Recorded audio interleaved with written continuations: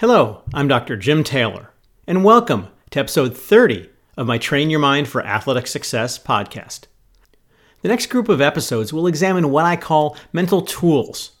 But before I dive into the topic, let me share with you what I mean by mental tools. One of the challenges of helping athletes with the mental aspects of sport is that many think the mind can't be changed. You either have it or you don't. And if you don't have it, you can't get it. For example, if you don't have much confidence, well, you'll never be confident. Or if you've always gotten nervous before competitions, you'll always get nervous. If you hold this belief, I want to challenge it. Are you able to overcome physical weaknesses and develop your fitness? Of course you are, by putting time in the gym. Are you able to change bad technical habits and become more skilled in your sport? Of course, by putting time in your sport practicing. The mind is no different. If you put in the time and the effort, you can change the way you think, the way you feel, and how you perform. You make these changes by creating a mental toolbox filled with tools that help you perform your best and achieve prime sport. Let me use an analogy to explain why developing a mental toolbox is so important to your athletic success. Imagine you're driving down a road and you get a flat tire. You pull over to the side of the road, open your trunk, and see that you have no spare, no jack, and no tire iron. And because there's no cell service, there's no AAA you can call. What does this mean to you? Well, you're stuck where you are. But if you get a flat tire and you have the necessary tools to replace the flat with a spare, and of course you know how to use those tools, in a short time you would be back on the road heading toward your destination. The reality is that you're going to have a lot of flat tires, metaphorically speaking, in your athletic life and your life in general. They're simply an unavoidable part of pursuing your own personal athletic greatness. You will feel the burden of expectations and pressure from yourself and others. You're going to get discouraged, nervous, and distracted. You'll have difficulties mastering new skills in your sport. And yes, you will fail to perform up to your ability and not achieve your deeply held goals sometimes. These struggles are inevitable. These are your flat tires. What is not inevitable is whether you overcome these obstacles and stay on the road toward your athletic goals. Only by creating your own mental toolbox will you put yourself in a position to fix these problems when they arise. So the next episodes will explore 5 mental tools that I find the most influential, particularly on the day of a competition, in preparing you to perform your best and for overcoming the certain quote-unquote flat tires you will experience as you develop as an athlete.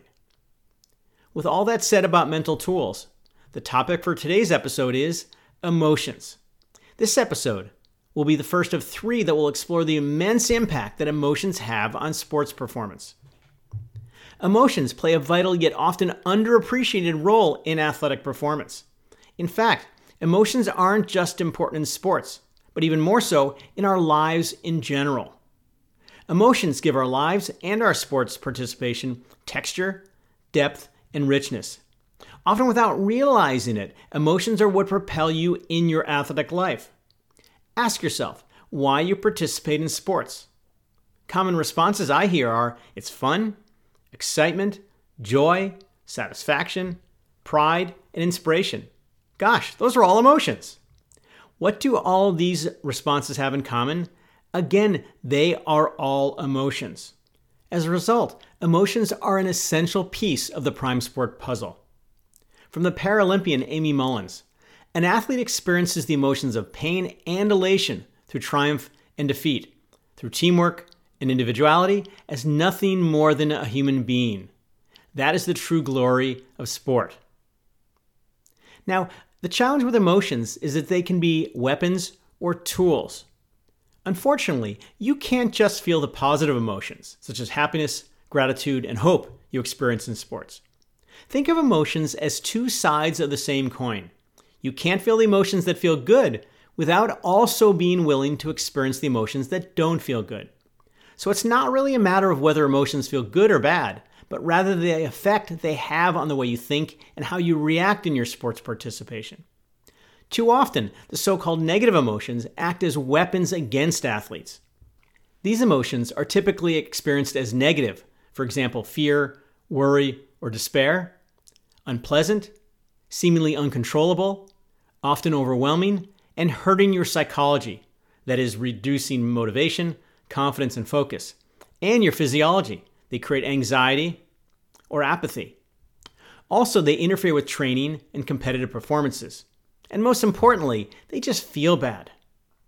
But emotions are also not just phenomena that you experience in reaction to your sports participation. Rather, they can also be used as tools that actually promote your athletic success.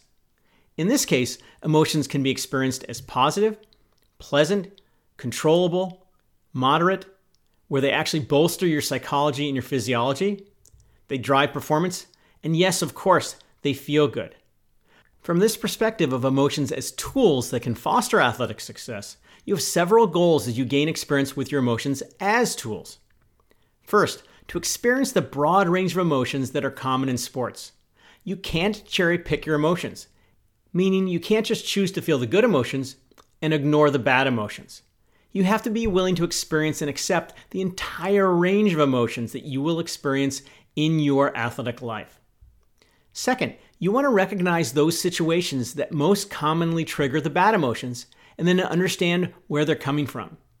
For example, they often come from baggage such as overinvestment, fear of failure, an outcome focus, or expectations. You can refer back to earlier in my podcast for the obstacles that are most commonly related to emotions that interfere with your athletic efforts. In this process of recognition and understanding, you can learn to let go of their impact and no longer become a victim to them. Third, rather than keeping your emotions bottled up inside of you, you can learn to express them, particularly the unhealthy ones, in healthy ways. For example, instead of throwing a tantrum after a poor first half, you can channel your anger into intense motivation and an aggressive mindset that would allow you to have a strong second half. In making the shift, you're turning those emotions from weapons that hurt you into tools that help you. That is, you invert the well-known adage from swords to plowshares. From Ellis Cashmore, the author of Making Sense of Sports. Mentally tough athletes are not emotionless. They're just skilled in subordinating emotions to the greater requirements of winning competitions. You also want to understand your emotional life. Of all the mental areas that impact your athletic life, emotions are perhaps the most difficult to understand. We, of course, experience emotions all the time, yet we don't often know what causes them or how to deal with them effectively. To increase your understanding of your emotions, there are 4 aspects you should focus on. First, emotionality involves how strongly you feel emotions. Some people don't seem to feel emotions very strongly. We think of them as either stoic or made of Teflon, where life just slides off of them.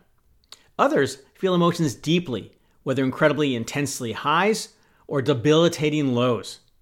Still others lie somewhere between the two extremes. Emotionality has been shown to be largely genetic. You're born somewhere along that continuum. Expressiveness is related to how much you express your emotions outwardly. Many people confuse expressiveness with emotionality.